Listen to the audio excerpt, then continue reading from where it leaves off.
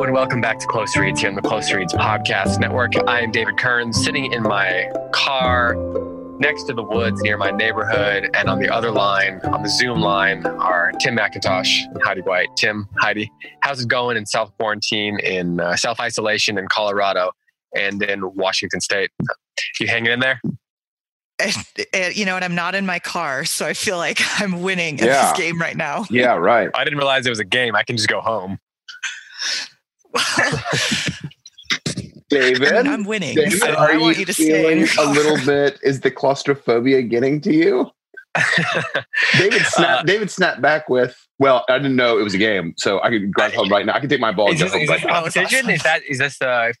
it's a battle, I can just go home and We're all threes on the Enneagram, right? True. Everything's a competition until we're more holy, which I hope I'm getting there at some point. Well, this self-isolation may be working out some theosis in us.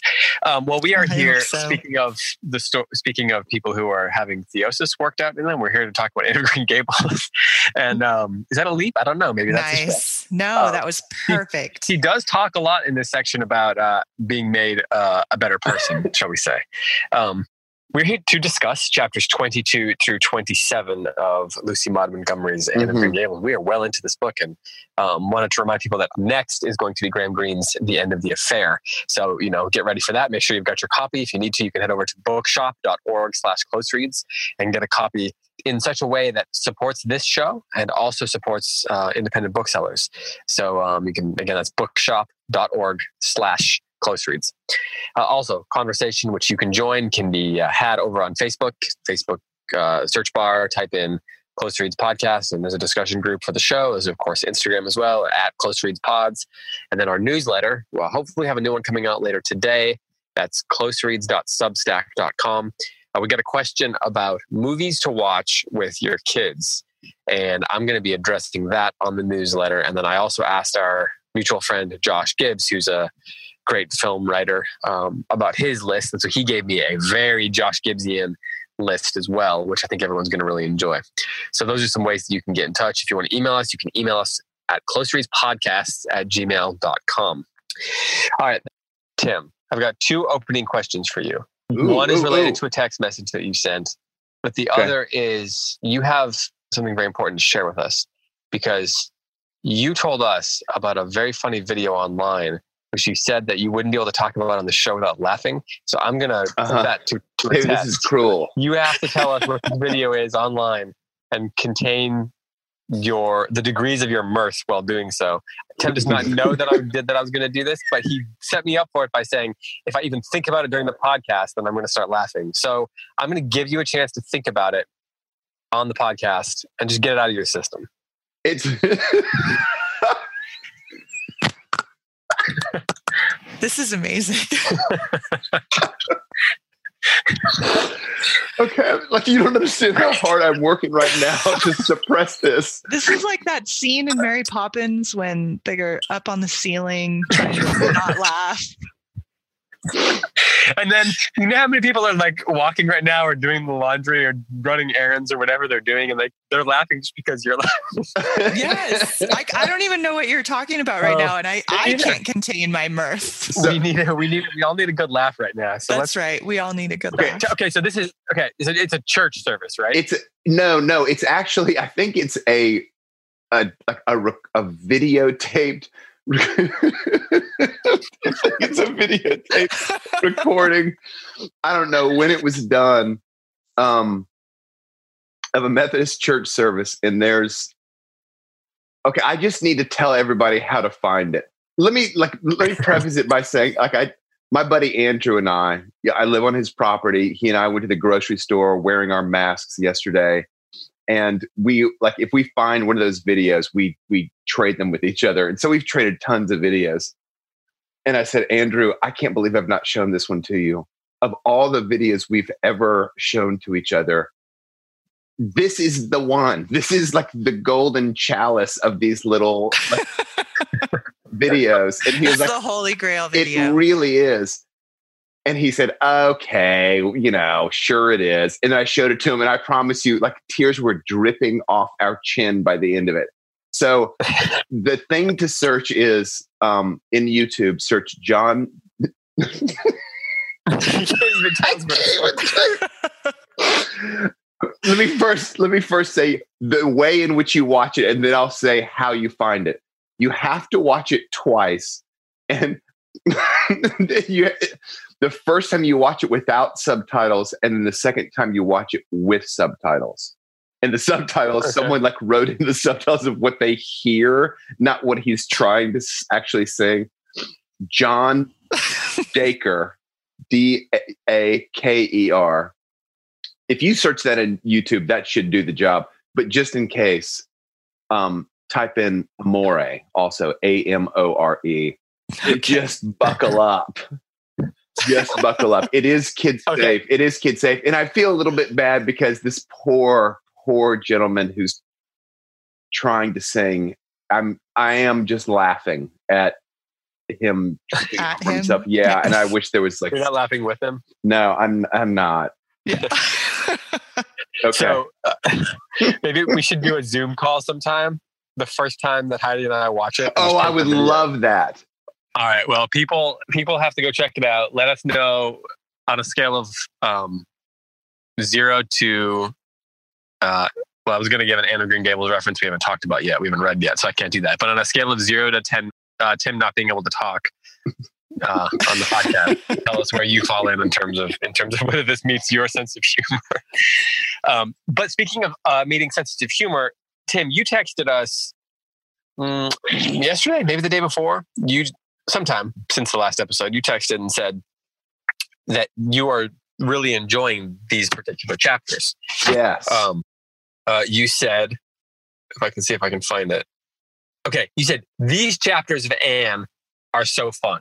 And let me just say, I just need to add some context here, because it's not like every time we are reading a book, Tim's texting us and saying, these chapters of The Power and the Glory are so fun, or They're so these fun. chapters of Crime and Punishment are so fun. But even beyond the fun, we're not texting each other all the time saying, this is a great section, because we kind of know we have a podcast where we get to do that. Right.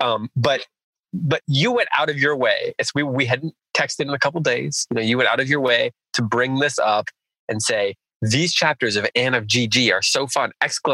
Yeah. And you're not one who I would say is an You're exclamation not an exclamation pointer. I'm not an exclamation point. I try to reserve it for special occasions. I try to not Such as this. Wash out the English language through overuse. Yeah. Well, right. Yeah. Very responsible of you. Thank Yeah. you. Right. Thank you for that. You're a conservation. Yeah. Okay. So full disclosure, as I'm reading the chapters after you said that, I'm sitting here thinking, so what is it about? What happened in these chapters that Tim got so enthusiastic about? And then I was reading and I was thinking, this is a fascinating case study in Tim McIntosh's brain about why these particular chapters more than others inspired you to send that text message, which now it's turning out that this particular episode is just all around a case study into Tim McIntosh's brain. I know. This is Oh man, it really is. We're prying my cranium open. Yeah, exactly. So what's going on with these chapters? I loved the hair episode. Mhm. I somehow feel like that one was, if it's not kind of like one of the classic scenes from this book, then it ought to be. I loved her relationship with her teacher. For me, everything is becoming fuller. And I actually think that the book is becoming chapter by chapter by chapter better written in each chapter, if that makes any sort of sense. Was this Montgomery's first book? I mean, I know that she had been writing for a while, but it just seems like she just really hits her stride. I mean, almost exactly on, for me, chapter 21. And all these different characters are really fully formed. And the episodes, there's kind of a rhythm that we've achieved with the episodes. We know okay, there's going to be a problem. We've had a couple of chapters without a problem. We know there's going to be a problem. What's the problem going to be? And how has Anne kind of gotten into this trouble? How is Marilla going to scold her? Just all these sorts of, there's really great rhythm that's happened. I think that's part of the reason why it just felt like it's really easy to like slip deep into the book. And I just appreciate it. I just really appreciate it. I think I just kind of fallen for Anne as the short version. I just think as a character, she's just so terrific. Well, you mentioned that the book seems to be getting better written bit by bit. Maybe, Lucy Maud Montgomery is hitting her stride and so forth. Can we talk about that a little bit more? I mean, this being close reads and all, I would love to talk about ways that we see the writing being different or more complex or some evidence of what you're saying there. I don't say evidence like prove your point, but just, can we talk a little bit about where we're seeing that show up? Right. Heidi, do you have any thoughts on this? Because I think you said that the even in later books, the writing kind of gets maybe a little bit more complex as well. So do you agree with that take for this particular book in terms of throughout that it involves? I do. I think that there's a couple of factors in it. And at this point, she's settled into her life. And so we're kind of hitting, I think, Lucy Maud Montgomery's particular genius as a writer, which is the text and subtext of an ordinary life and how funny and meaningful, what kind of how depth and lightheartedness mingle together. I think that she's particularly brilliant at that. And now we're in the meat of that. Like we're in the heart of that in this particular book.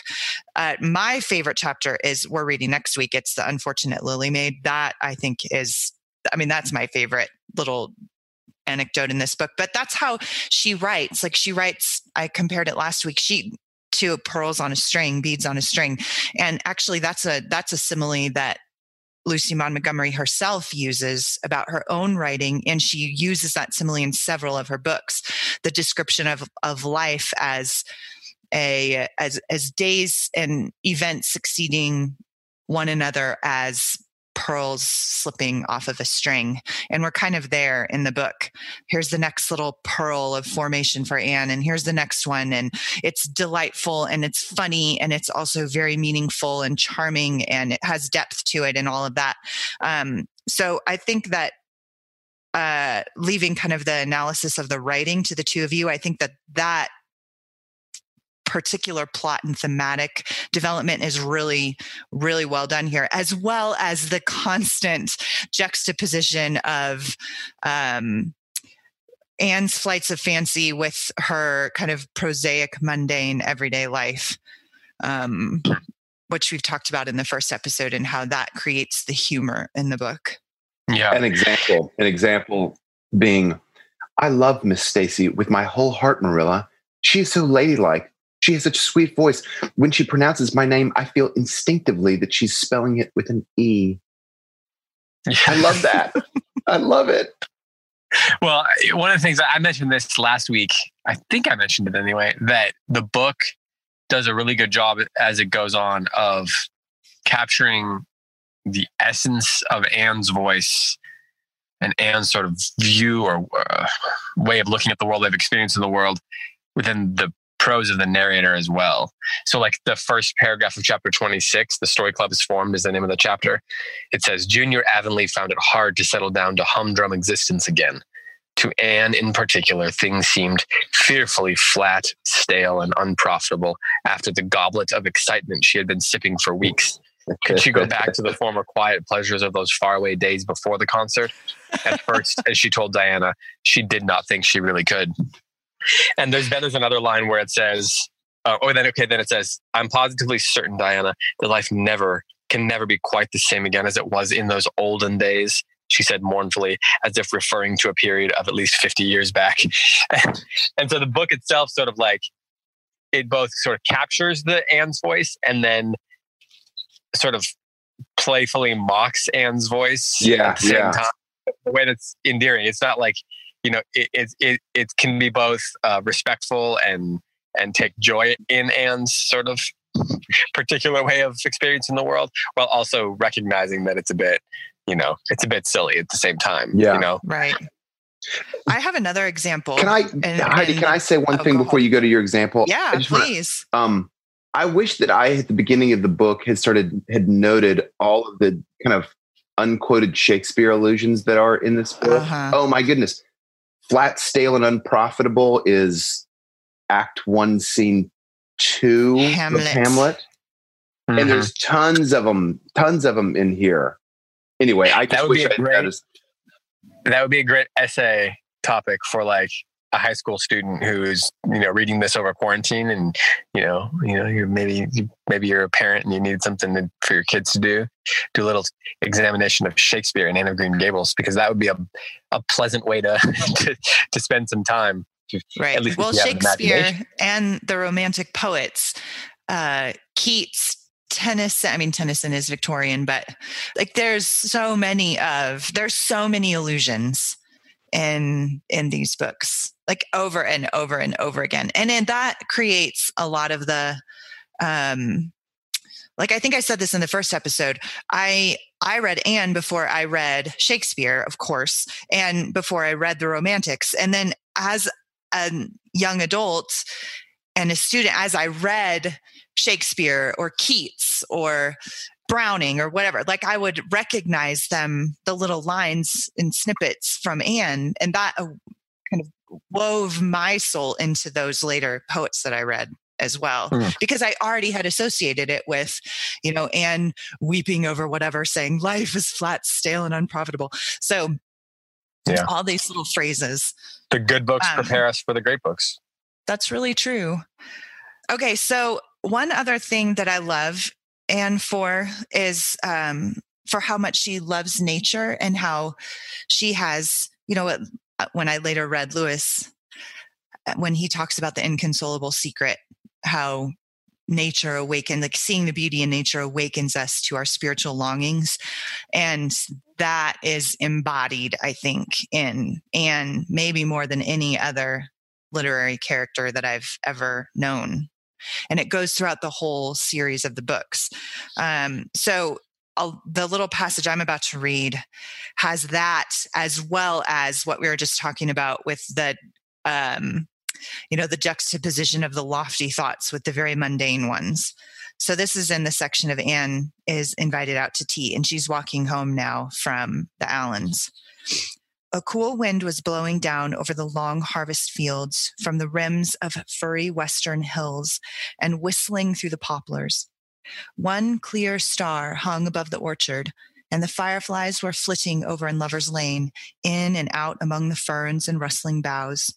Anne watched them as she talked, and somehow felt that wind and stars and fireflies were all tangled up together into something unutterably sweet and enchanting. Oh, Marilla, I've had the most fascinating time. I feel that I've not lived in vain, and I shall always feel like that, even if I should never be invited to tea at a manse again. When I got there, Mrs. Allen met me at the door. She was dressed in the sweetest dress of pale pink organdy, with dozens of frills and elbow sleeves, and she looked just like a seraph. I really think I'd like to be a minister's wife when I grow up, Marilla. A minister might mind my red hair because he wouldn't be thinking of such worldly things. But then, of course, one would have to be naturally good, and I'll never be that. So I suppose there's no use in thinking about it. Some people are naturally good, and others are not. I'm one of the others. Mrs. Lynde says I'm full of original sin. No matter how hard I try to be good, I can never make such a success of it as those who are naturally good. It's a good deal like geometry, I expect. So good. Everything about that is perfect, because it is that. It's just... Yeah, you almost don't want to talk about it, because the delight of it is just in experiencing it and letting it wash over you. But that contemplation of the beauties of nature and the impact that it has on Anne's soul, all happening at the same time that she's just chattering on and on about tea at the manse and making it this, experience of coming alive to glory.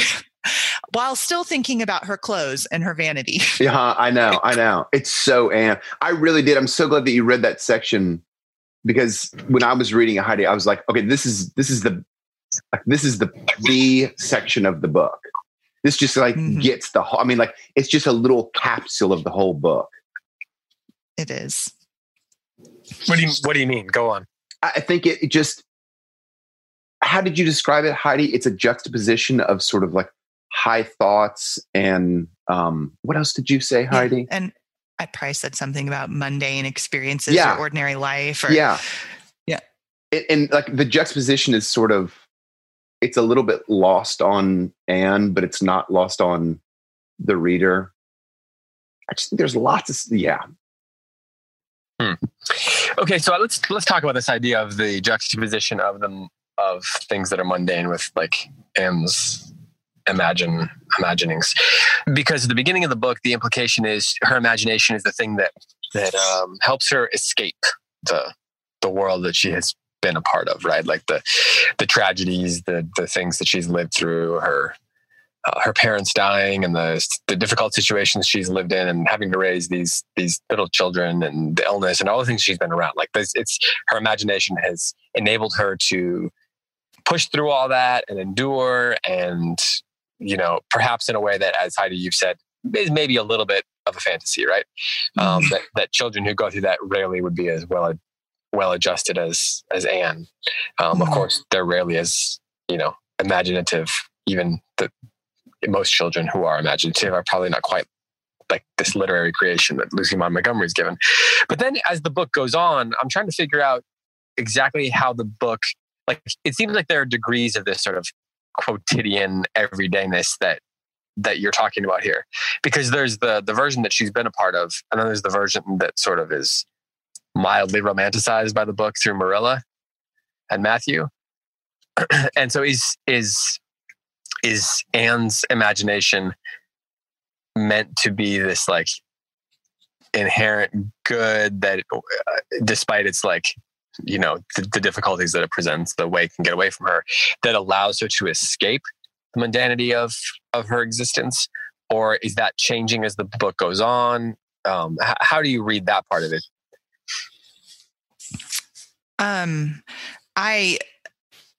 Maybe my question doesn't make sense. Yeah, no, it does. I would vehemently fight to the death that Anne's imagination is inherently good and redemptive, but it must be tamed.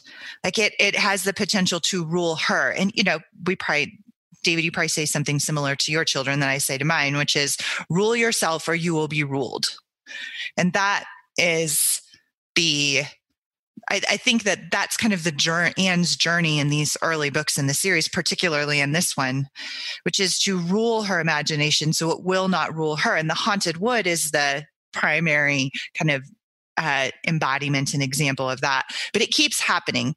And in these beads on a string, these pearls that are falling off the silken line as we go throughout the book, some kind of flaw in Anne is being addressed in a heartwarming and delightful, but also quite serious in the Aristotelian term of the word, meaning, Aristotle meant serious in the way of a serious person is someone who is pursuing moral and intellectual virtue intentionally. And, the opposite of a flippant kind of person. And Anne is a serious person in that sense. And so she's being trained or formed throughout these experiences of her life. And so her imagination is one of those things that she must learn to be serious about. It's interesting that she's juxtaposed with people who we would call, kind of in the contemporary use of the word, very serious. I'm just thinking of Marilla especially. And they're dreadful. I mean, their seriousness is just like takes life out of Anne and even out of the reader sometimes. But the kind of serious that you're talking about, I've never heard that. I've never heard that Aristotle used the word in that way. Anne is. Well, I'm teaching ethics right now, so Aristotle's on my mind. Beautiful. And it might be translated differently, but in different versions of it. But that's what he brings up in book 1. Yes, that a person who is serious is a person who is intent on the development of intellectual and moral virtue, not someone who doesn't know how to laugh. Right, so right. I want to make sure that that's clear. So Anne is, by that light, a very serious character, but she's so much fun. I mean, it's kind of like a model for like how I would like to be in the world. Like that vision of Sirius is like, it's the most, it's such a compelling vision of Sirius. Whereas so many of these other characters, I think they feel like they will be morally and spiritually, oh gosh, what's the right word? Stunted if they enjoy themselves. They feel like they're giving into original sin if they're not afraid of it. Yeah, they're afraid of it in some way. And Anne is not afraid of it. Maybe now at this point in her life because she's too young to know better. But I kind of have this feeling there's something about her that I feel like it will live in her despite her maturity. She will maintain that Aristotelian vision of Sirius without becoming the kind of Sirius that haunts this part of the town. Right. There's another essay topic for you: the anti-Puritanism of Anne of Green Yeah, Gables. right. Perfect. I love it. Yeah. So can I want to get some clarity on sort of something I was asking my original question that I've been thinking about because I need y'all's help. So the idea of escapism then, because is Anne's imagination, does the book seem to be suggesting that that the value of it is that it helps her escape, or is it something more about that there's a value of the imagination to develop someone into that sort of Aristotelian serious person? Like, is it that her imagination it seems to me there's like a couple of different ways of looking at it. On the one hand, life is difficult, life is pain, right? Which is the Princess Bride line we were talking about. And your imagination can help you endure in the midst of that pain, right? That's the world that she has been living in before she comes to Green Gables, before she's accidentally dropped off at that train depot and Matthew picks her up and she gets something more pleasant. So there's that version of the relationship between the imagination and life.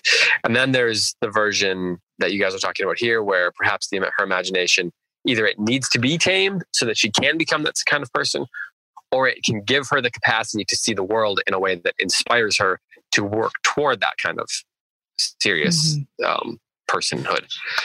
But then, so as the book's going on, like in the chapters that we're in now, there always does seem to be this idea of Anne's imagination and her flights of fancy and all those, whatever terms you want to use, butting up against the quotidian necessities of the way of life that they're participating in.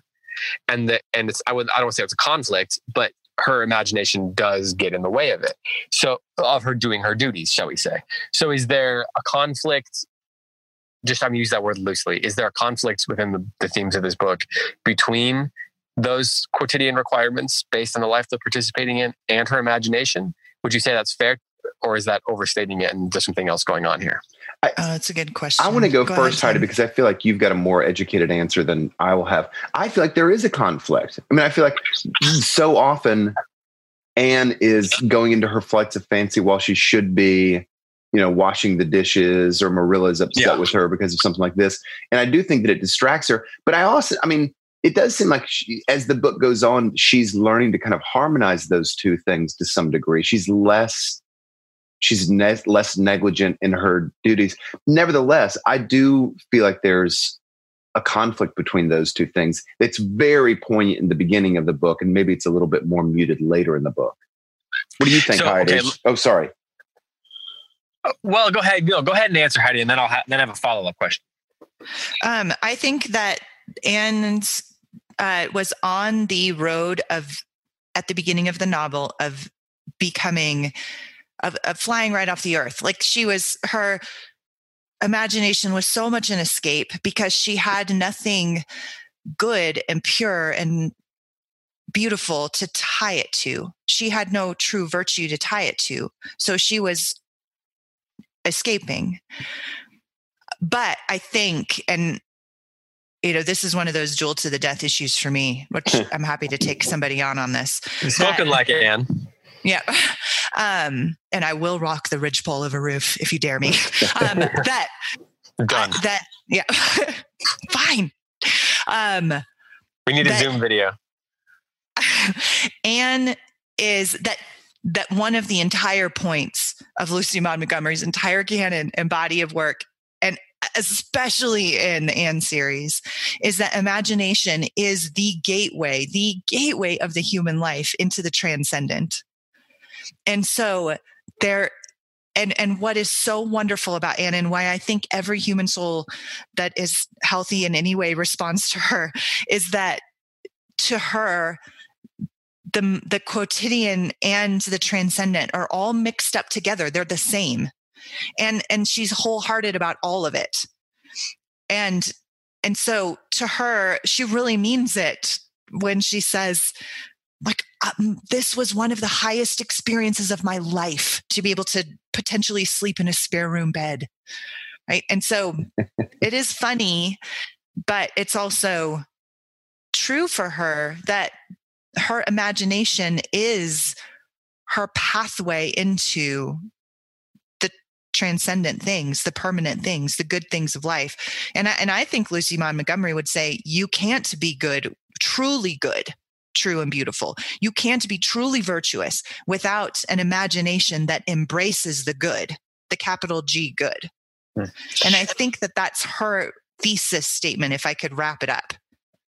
Can I, David, before you get us onto something else, or maybe it'll be the same thing, but I just want to jump in and say, David, you mentioned kind of like the Puritan kind of vision that this book is kind of arguing against. I think that's a great way of thinking about this book, that it is sort of a juxtaposition to the Puritans, because the Puritans, and there were many unbelievable things that the Puritans accomplished. I mean, just setting up shop in the continent was a feat in and of itself.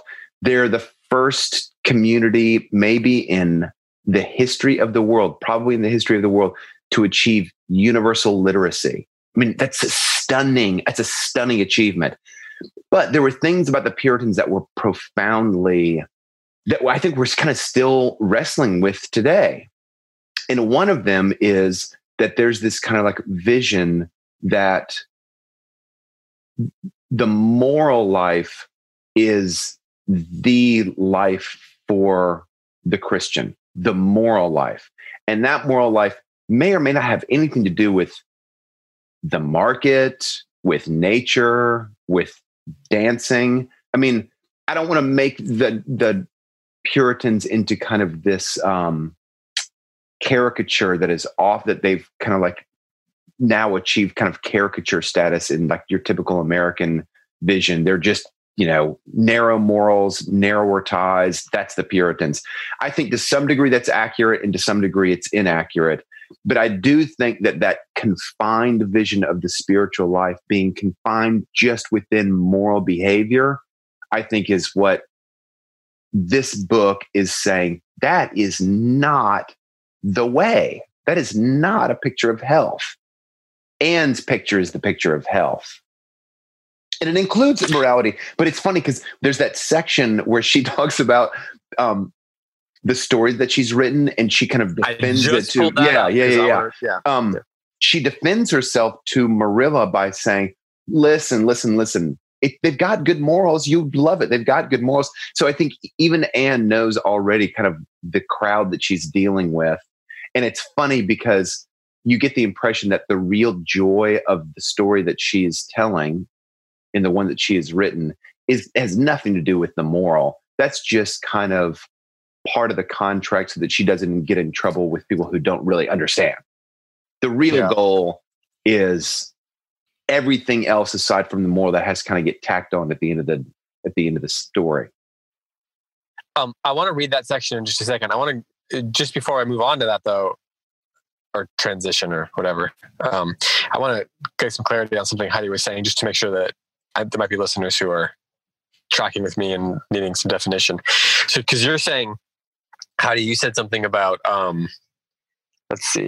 something about the idea that the quotidian and the world of her imaginations are or they are not in conflict with one another. I think for Anne, that's a good question, because as I was saying it, I was thinking, I want to clarify what I'm trying to say here. So I'm glad you followed up on this, David.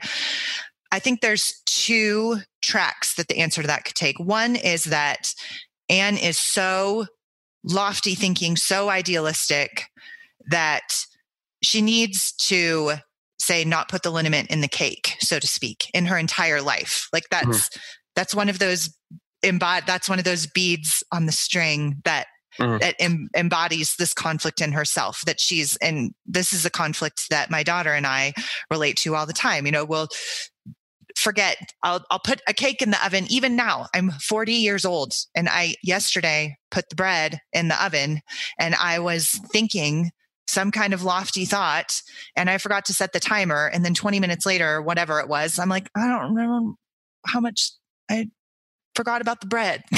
So I don't know how long to cook the bread.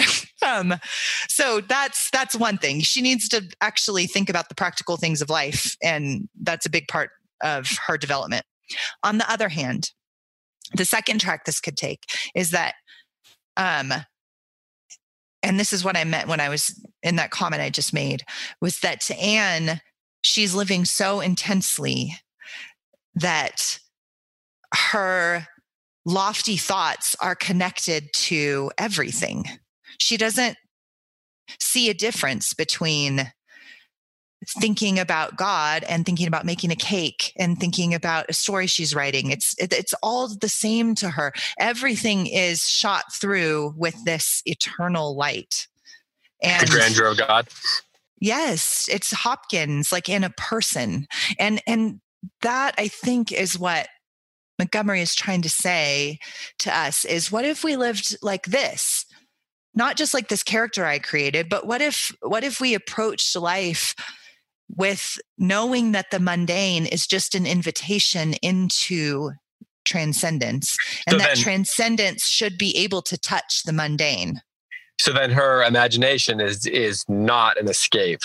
No, it's a weaving together of those things. It's the glorification of and the completion of the mundane, and it's those threads between knowledge and action that that we need to have in order to live a fully human life. So, but then at the beginning, it's clear that her imagination is an escape from the reality that she's living in, that is helping her cope. Right, because she doesn't yet, nobody has taught her about the good. And once she has a vision for that through the mundane things, through making cakes and going to school and studying geometry, once she has some people to love her, a community to live in, and mundane everyday tasks, that mitigates the escapism of her imagination. But her imagination then kind of shines light on those things so that she doesn't get lost, as Tim just pointed out, in kind of the behaviorism of doing good versus loving good. Mm-hmm. So then are there degrees in this book of,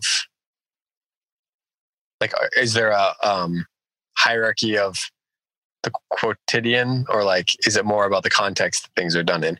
Because right, it's a good question. In Marilla's house, she gives care to Anne, and she has the capacity to do that.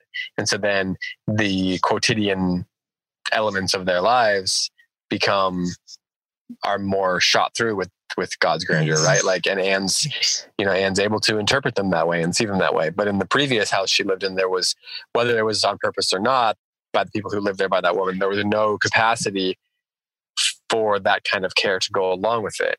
So, I guess I've been thinking about, is there like a hierarchy then, or does the context in which it's happening determine like the value of those particular things, or because like they're very different circumstances? You know what I've been thinking about, David? I've been thinking about that show. Is it called The Great British Bake Off? Yeah, the Great British Baking Show. Yeah. Which is a fantastic show. I love that not show. What I thought you were going to say. I was thinking about season 3 of The Wire, where Marlowe's like, he's about to do. Yeah, right. No, my friends, the Maedas, introduced me to it, and I'm sure that I kind of rolled my eyes when I first heard about it. And then I watched an episode and I thought, oh my goodness, this is so great. So the show is, what do they start with? A dozen bakers, and they're kind of they're given challenges, 2 or 3 challenges in each show. Yep. And some of the challenges are very simple, like they had to bake the perfect English muffin. I mean, it sounds simple. It was exceptionally complex. But then some of them are, they're kind of compelled to, their challenge is to bake something rather exotic, a blueberry cake or what have you. And I think about the different bakers that are on that show, how much they fret over the quotidian, to use the phrase that the word we've been using on the show. They fret over the quotidian, and the camera always picks them up. Oh gosh, maybe I need to pull out the cake now. Maybe I need to leave it in for 3 more minutes. They're just sweating these little bitty details. And then you see the creations, and their creations are exquisite. And I'm sure they just taste unbelievable. And I wonder if that's kind of what Anna's learning in this book. It's that she can dream of the most extraordinary cake that anyone could imagine. Now she's learning all of the little things. Now I kind of want to back off, but I'll at least follow through with what I'm thinking. She's learning these little things that are kind of like the path toward achieving this incredible cake that she can imagine in her head. I think that Montgomery doesn't spend an inordinate amount of time dwelling on those quotidian details. I mean, they're sublimated, I think, intentionally. She constantly makes reference to them, mainly through Marilla's frustration. And they seem like they're in the background, but I think it's part of what Anna's learning. It's not the message of the book, though, as far as I see it. It's not like Anne learns the quotidian details of life so that she can, give structure to her incredible dreams. That doesn't seem like where she's going. No, it seems like, if anything, it's a probably a deeply felt way of looking at the world that's in Lucy Maud Montgomery's own imagination, and it's kind of being played out here in her writing, even if it's not like, the moral, shall we say? So let's. Right, Heidi, do you want to add more to this, or should we read that passage? No, let's read the passage. I do want to say, I believe in Lucy Maud Montgomery's vision for imagination. Mm-hmm. And I've been sitting here thinking, listening to this conversation, wondering to myself, speculating, and I'll probably think about this all day and forget to switch over the laundry and forget to put on turn the timer on. That's right. And put the yeast in your bread. Exactly. I believe it, implicitly. I own it, body and soul. I live it. And I don't know, and this is my confession, I do not know if I believe it because I believe it, or I believe it because this is the formation of my entire childhood. Yeah. I don't know how much I've absorbed from these books and just put into practice. And how much I actually just would have come to the same conclusions by living a life without Anne of Green Gables.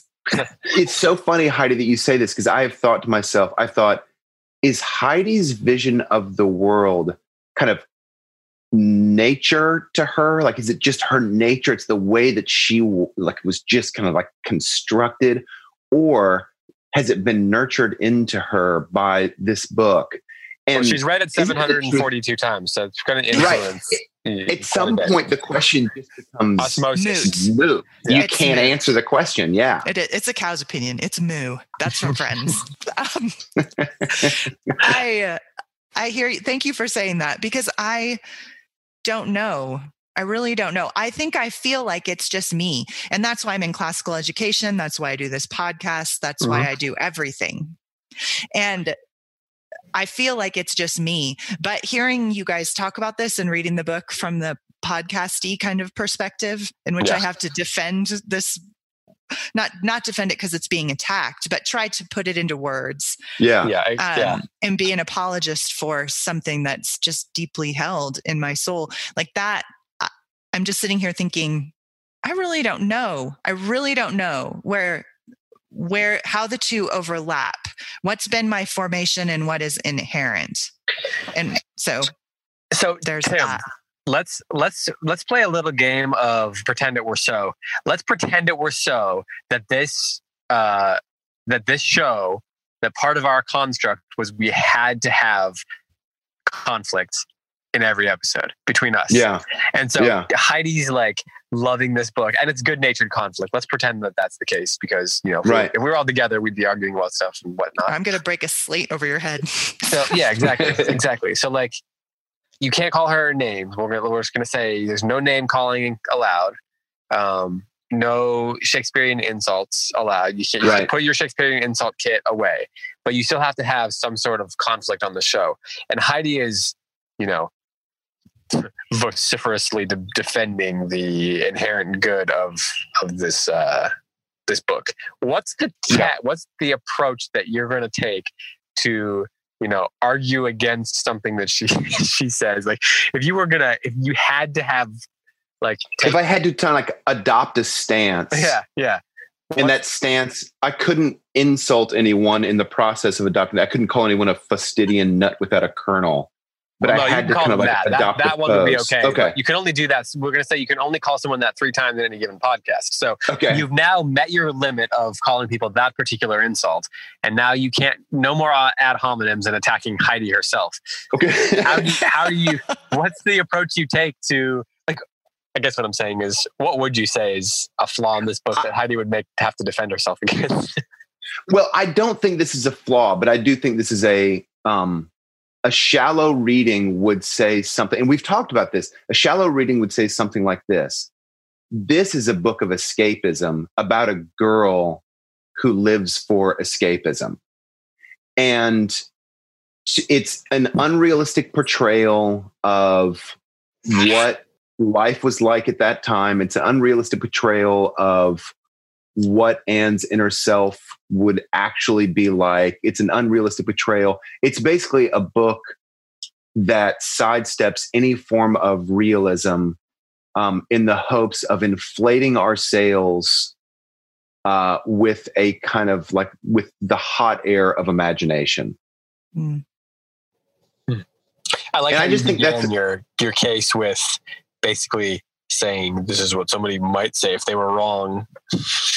I kind of covered it. Well, I do. I mean, I think that you could read the book that way. Yeah. And I mean, we talk all the time on this show about how, reading is a skill. And I think because everybody reads, we tend to kind of democratize the ability to read a little bit. And that's unfortunate. You mean because I write the skills of reading closely? And seeing depth, understanding themes, seeing character development. I mean, those are skills that It does. It takes practice. I think I'm particularly sensitive to this because maybe you guys have had a similar experience. I write professionally. I get paid to write. And I'll tell people what I do. I cannot tell you how often people say, "Oh, you're a writer." I write too. And I don't want to be overly cruel, but sometimes I want to say, well, but we're talking about kind of different things. It's, how do I say it? My buddy Andrew builds multi-million-dollar buildings. And for a young person to say, "Oh yeah, I built a treehouse when I was 14 years old." You're both builders? No, I don't think you're both builders. You both can build things, and building a treehouse is like a step in the direction of building a multi-million-dollar apartment complex. But at some point, a quantitative difference becomes a qualitative difference. And I think that all this is a big point to say. I have a good reading of Anne of Green Gables, I think. I really do think that if you don't have kind of eyes to see the depth of this book, you might read it the way that I just described. It's an escapism about a girl that escapes. So we sometimes need to talk more about this idea of the democratization of reading and how you think that's a problem. Mm-hmm. We need to, and I need to phrase it. However I phrase it when I ask you to explain further, I have to explain it in a way that makes you seem the least democratic. Like more of like a total elitist. Yeah. I see what you mean is anybody can read. It's just that there are specific skills you have to practice doing to be good at it. Exactly. Just like anybody could cook. Some people are maybe predisposed to be more creative or gifted at it intuitively, but anybody can learn the skills with the right amount of practice and perhaps some teaching. Is that what you're saying? I think so. Most people? Should we say most people, not anybody? Reading is one of the, how do I say this? Reading is so emphasized in education as it ought to be. And I think because everyone can read, I mean, we live in a near universally literate society, that I think because everyone can read, there's a strange thing that sort of happens that sometimes people view reading as a skill without quality, without like variability of quality. That if you can read an email, but if you can decode, you can read. If you can decode, you can read. That's a great way of saying it, and that is not true. It's just not true. Heidi, would you like to jump in here? Are you for the democratization of the written word, or are you an elitist who believes in oligarchical reading structures? Do I get to be in the oligarchy? The oligarchy determines the oligarchy. So, I mean, yeah. Right. Have you not read about Roman history? Right. Right. I am very easily swayed on this issue. I'll put that out because reading is so important to me. What I want to believe is that anybody and everybody can read and that everybody should read. Like I want to just hand the great books and the good books to everybody. And my own experience is nobody taught me how to read, and someone gave me this book and it changed my life. And so however, this is why can I summarize what you're saying there just for the sake of my own clarity? Yeah. Can I state back what I think you might be saying? Yes. Are you saying that... You sound like Tim right now. This is how we form each other. Yeah. Are you saying that even if you don't necessarily know the skills of like the kind of close reading that Tim is talking about, that the act of reading itself, even on a rudimentary level, can be valuable and life-changing? I want that to be true. I have a very romantic view on this. I want it to be that any kind of troubled person can pick up a good book and a great book and it can harmonize their souls. However, I'm easily swayed on this because I see reading done very badly on a daily basis. So by yourself? Well, probably, yes, I am sure. Pray for me that I'm a bad reader in a lot of cases, or my reading is corrupted by my own sin, by my own ignorance. You know, there's many times when a book that is inherently good might be too much for my soul at a given time. I might dislike it or think it's boring, or read it wrongly because of my own suffering or my own darkness in my soul, whatever. So that's myself. And I see as Tim, I mean, I don't want to put words in your mouth. I see students and just people taking things out of context and using good books to defend and to act on bad things. And I do want to say to those people, no, you're reading it wrong. Mm-hmm. And I feel like an education would help. Mm-hmm. And like I said, I'm very easily swayed on this issue. It feels, I think part of the reason the conversation could become prickly is because there's this tension. And the tension is we aspire to be two things that are in tension with each other. We want to be egalitarian with regards to people. Right.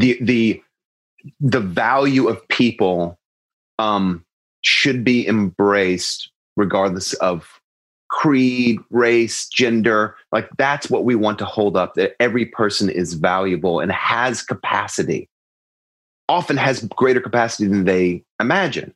Right. So that egalitarianism is in contrast or is in tension with my stated vision of kind of like, yeah, I'm an elitist about reading. I think there are better readers and I think there are worse readers. And I think some of it is natural ability, but often a lot of it is it's just practice. Good readers have worked really hard at it and they've read more and they've digested more and they've kind of struggled through difficult readings. And so that kind of elitism is always going to be in tension with that kind of egalitarianism with regards to the value of human beings. And I think we're always going to kind of like trip.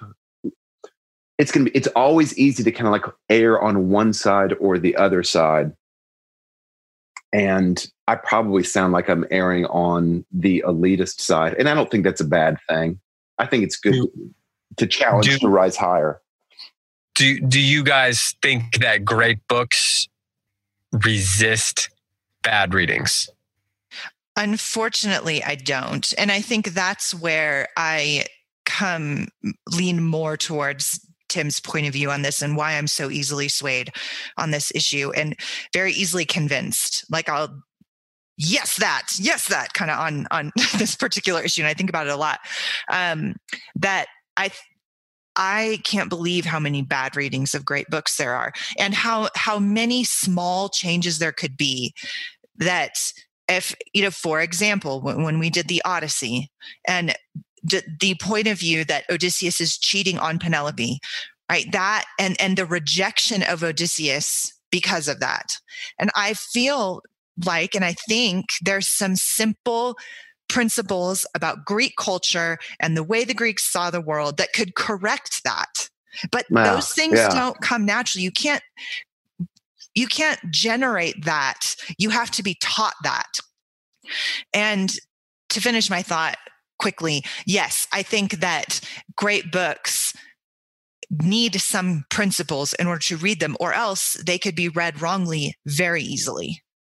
So, okay, I said, do great books resist bad readings? You say no. I said no. Tim, I assume you're going to say the same thing, but what do you mean resist? Do you mean that say more about what you mean by that? Well, my follow-up question was going to be, so Heidi says no to that. What if I ask the question, do great books overcome the impact of bad readings? Oh. So like, is there a good or a range of goods that are inherent in great books that can, because of their inherent value, overwhelm or overcome the negative impacts of bad readings, to the extent that even if you don't know how to read a book well, there are goods in them that can feed your soul even when you're reading parts of it badly? Oh. I will say yes, but let me try to, I might not be understanding what you're saying, David. Let me give an example of how I think that would work, and you can tell me if I'm getting it. Yeah. Hamlet. We all acknowledge Hamlet is a great piece of literature. Right. The depth. T.S. Eliot and all. Yeah. The depth of Hamlet, I think, is lost on, let's just assume, take for granted, that the depth of Hamlet is not understood by those who are like unacquainted with Hamlet, with Shakespeare, who have done a great deal of reading or theater going. Let's just take that for granted. However, I think that person can absolutely enjoy just what happens to Hamlet, what happens in that play to him. They can just enjoy kind of like the revenge cycle of the play. And they can be thrilled by the fact that Hamlet finally at the end avenges his father by killing his uncle, by briefly kind of like assuming the throne before his death. I think they can appreciate those things without understanding the depth of why Hamlet feels that this world is flat, stale, and unprofitable. Well, couldn't you say that even that it, I mean, I think I might argue, I've just been asking questions so far, but I think I might argue that even if someone doesn't know how to read Hamlet and that all those things that you're talking about are lost on 99% of people who read it, mainly because 90% of people who read it are like 14-year-olds, then they can still be fed, like their souls can still be fed by certain passages or, by the poetry of for sure, things like that. And so for sure, that even if you don't know how to read it properly, I kind of think that's what, in many ways, Anne of Green Gables is, to bring it full circle, is kind of exploring, because Anne truly doesn't understand a lot of the things she's reading. She takes great pleasure in them and they inspire her imagination, things like that. But her soul, even though she doesn't understand the greater sort of universal things at play and everything she's being told or reading or whatever, they're still giving her tools to not just cope, but flourish in a world that isn't necessarily made for someone like her. Yeah. I mean, to use Heidi's, this is a good example. Heidi's mentioned these different authors that are quoted within the text of Anne of Green Gables. Mm-hmm. I haven't recognized the Browning quotes. I just don't know Browning very well. Yeah. But boy, despite the fact that I'm kind of an impoverished reader in that sense, I can still completely be enthralled by Anne's character, by these like wonderful events and mishaps that happen to her. So in this way, I'm a good example of this sort of of a not terribly advanced reader. Yeah, but of Anne of Green Gables. You're saying that you're not an advanced reader though, because you don't have specialized knowledge that would help you understand a particular part of the book. And to me, that's a different thing than the idea that you have skills of reading that would allow you to read everything, even if you didn't have specialized knowledge about it. That's why you're not a good reader, because you have specialized knowledge about content. No, I don't think that you can say being a good reader. How do I say this? I think I understand your point, but I think that specialized knowledge is not the whole of quality reading, but it is an important skill that it makes a good reader. In other words, like, to use another example, Crime and Punishment. You do not have to have an advanced degree in 19th century Russian history to enjoy and to really probe the depths of that novel. Now, someone who has specialized knowledge about 19th century Russian history, are they going to see aspects of the book that the non-advanced degree reader will see? Yes. But does that mean that the guy with the advanced degree in Russian history is a better reader than the other guy? No, by no means. But it's definitely one aspect that could contribute to him being a better reader. I think that, at the risk of being like irritating, I think I might argue, I mean, I guess anytime anyone ever says anything in a conversation that is moderately debate-ish, then that should be the preface. At the risk of being irritating. But at the risk of being irritating, I think what I would say that when you talk about that with Crime and Punishment, what you're talking about is the concept, or even like understanding Browning and Anne of Green Gables. To me, that's like comprehensive scholarship. And that's a distinction between that and like reading to me. Why? I mean, I might say at least that there are different kinds of reading then.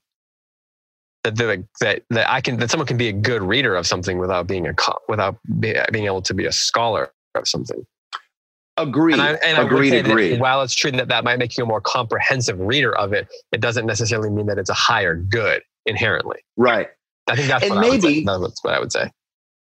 To bring it back to Anne of Green Gables, I maybe the faculty that's needed more than anything else is a well-developed imagination. Amen. I mean, if we're going to right? I mean, doesn't that seem like a really good reader has the capacity, despite any lack of scholarship on 19th century Russian history, has the ability to fully immerse oneself in the narrative, characters, themes that are being established by the author, and to just sort of like inhabit them in a way that someone, to your point, David, who just has a sort of scholarly ability is sort of mining the text for like scholarly insights, but is not necessarily giving them over in the imaginative sense to the narrative. And I would agree with you, if this is what we're talking about, I would agree with you that scholarly mining is an inferior mode of reading. But I don't think that, I think good scholars, the scholars that I really admire the most, are the most imaginative. They mirror the two. Marry the and two. They do. They marry those two things. And so they fully give themselves over to the author, and they imaginatively engage in this depth that I aspire to. And yet at the same time, they know what the Tsar was doing in 1858. Okay. They, I want to say though, because I totally agree with everything you guys are saying. Both of you, whenever you're talking, I'm like, yes, but because and here's where I do tend, if I had to pick a side on this, I'm slightly more on the democratization side, because how do you get that imagination? By reading. And that is, I think, where so many say, well, David's original question was, do the great books resist a bad reading? And then the follow-up question, and I don't remember exactly how you phrased it, David, but it kind of comes down to, should you read them anyway? Do the great books have the capacity to harmonize the soul, even if you read them badly sometimes? And the answer to that is also yes. So I just keep reading, even if you're, and because great book, a good book creates the moral and intellectual imagination so that you get better at it. And I think it's equally dangerous to read entire, and I know you would agree with this too, Tim. So I'm this isn't against what you're saying. It is equally dangerous and destructive to read only for intellectual capacity as it is to read without an intellectual capacity. And I think that's the thing that reading does. And that's why I do tend to be more on the democratization side, is that it is reading itself that creates the ability to read. Yeah. I mean, so you might as well read the best ones. Yeah. Tim, anyway, we should probably wrap this up. So what were you going to say there? We could keep talking about this forever, so we can pick it up in another episode. I was just gonna say, I liked that you talked about the idea of how the best scholars marry that imagination. Yes. If there is a degree, to tie into what you're saying there, Heidi, there's a degree to which they're doing that because they believe in that democratization, right? I'm reading this. I've been telling you guys about this book I read, right? I just finished this book called Dreams of El Dorado. It's not fiction. It's this book about the history of the West. It's wonderful. It came out last year. Everybody should read it. But it's so well written, and it's told in a way that is has such an energy to it that at times it feels like you're reading fiction. It's almost like a page turner at sections, even though the central conceit of the book is that the history of the West is a fundamentally an economic one. And so this guy has this deep scholarship of the concepts that he's talking about, but he has this literary imagination, this literary sense about that scholarship that he's able to make it readable. And that's what, the David McCulloughs do, the people who are really great, that are both literary and scholars at the same time. And when they do that, that enables the democratization of scholarship, because then they're able to speak to people like us who are not necessarily capable of, or at least for me, who are not necessarily capable of diving into the scholarship in a way that they can. And so the ability to present, to use their imagination to present that data, so to speak, makes the data become democratized in a sense. And that's like part of the whole process, I think. But anyway, we should probably wrap this up here. Do you have any final thoughts? I'm thinking for my final thought, we should read the passage where she's talking about the passage Tim was talking about putting a moral into a story. Yes. Oh yeah. It's the end of chapter 26. And there's a bit where it says, I think the story writing business is the foolishest yet. I have it here, so I'll read for a bit to give you guys a chance to pick it up, and then we can read to the end of the chapter and call it a day after that. Does that sound good? Yes. Okay. It's on chapter 26, David. Yes, towards the end, the last couple of pages, and the paragraph begins with, "I think this story writing business is the foolishest yet." That's scoffed. Okay. Scoffed Okay. I'll read a few paragraphs or whatever, and then I'll toss it over to one of you to finish it up, or read the next third or something. So, "I think this story writing business is the foolishest yet," scoffed Marilla. "You'll get a pack of nonsense in your heads and waste time that should be put on your lessons. Reading stories is bad enough, but writing them is worse." "But we're so careful to put a moral into them all, Marilla," explained Anne. "I insist upon that. All the good people are rewarded and all the bad ones are suitably punished. I'm sure that must have a wholesome effect. The moral is the great thing. Mr. Allen says so." I read one of my stories to him and Mrs. Allen, and they both agreed that the moral was excellent. Only they laughed in the wrong places. I like it better when people cry. Jane and Ruby almost always cry when I come to the pathetic parts. Diana wrote her Aunt Josephine about our club, and her Aunt Josephine wrote back that we were to send her some of our stories. So we copied out 4 of our very best and sent them. Miss Josephine Barry wrote back that she had never read anything so amusing in her life. That kind of puzzled us because the stories were all very pathetic and almost everybody died. But I'm glad Miss Barry liked them. It shows our club is doing some good in the world. Mrs. Allen says that ought to be our object in everything. I do really try to make it my object, but I forget so often when I'm having fun. I hope I shall be a little like Mrs. Allen when I grow up. Do you think there's any prospect of it, Marilla? Heidi, you want to pick it up there? "I shouldn't say there was a great deal," was Marilla's encouraging answer. "I'm sure Mrs. Allen was never such a silly, forgetful little girl as you are." "No, but she wasn't always so good as she is now either," said Anne seriously. "She told me so herself. That is, she said she was a dreadful mischief when she was a girl and was always getting into scrapes. I felt so encouraged when I heard that. Is it very wicked of me, Marilla, to feel encouraged when I hear that other people have been bad and mischievous? Mrs. Lynde says it is. Mrs. Lynde says she always feels shocked when she hears of anyone ever having been naughty, no matter how small they were. Mrs. Lynde said she once heard a minister confess that when he was a boy, he stole a strawberry tart out of his aunt's pantry, and she never had any respect for that minister again. Now, I wouldn't have felt that way. I'd have thought it was real noble of him to confess it, and I'd have thought what an encouraging thing it would be for small boys nowadays who do naughty things and are sorry for them to know that perhaps they may grow up to be ministers in spite of it. That's how I'd feel, Marilla." "The way I feel at present, Anne," said Marilla, "is that it's high time you had those dishes washed. You've taken half an hour longer than you should with all your chattering. Learn to work first and talk afterwards." I've never understood anything more in my life than when Marilla said that.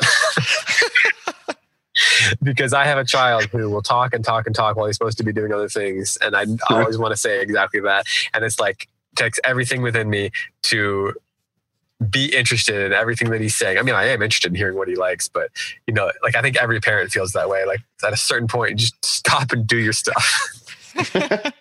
And he is one of the most delightful children I've ever encountered in my life. And that is really not exaggeration. He is just charming, but I don't have to listen to him talk all day. So but when I'm around him, I just am like, just say stuff. He does remind me. I told some friends this recently. He does remind me of Anne in some ways. I need to have him read the book or watch the movie or something here pretty soon. Tim, as a writer, how do you feel about this passage? Oh, I think it's great. I love it. I just wanted to remind everyone that you're a writer.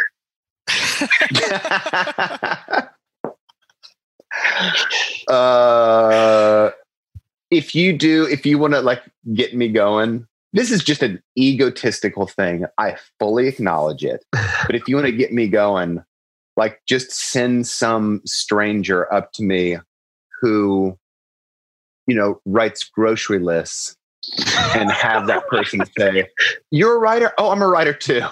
It's total ego. I know it, but it just oh my gosh, it will set me off. You don't know the work I put into this. No, it's kind of true. It's true. There's things. Yeah.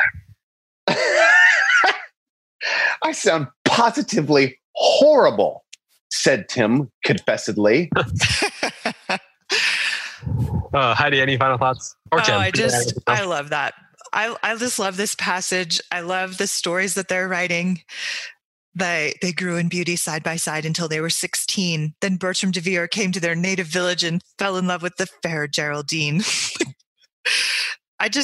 their stories are so great. I used to write these kinds of stories too.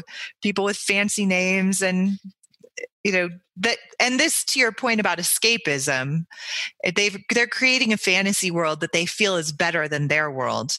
And the adults are laughing at them. But I think every true writer, we've probably all, the three of us and many of our listeners have probably all written stories like this that, or plays or poems or whatever that we just look back on and know they're so bad, but they're also like a really important part of your development as a writer as well. Yeah.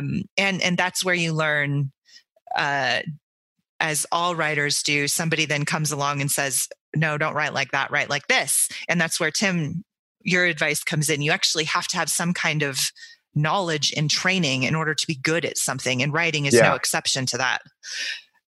But it's a good start. And we all probably recognize ourselves in this. For sure. David, my closing thought is John Baker. I have to see you guys watch.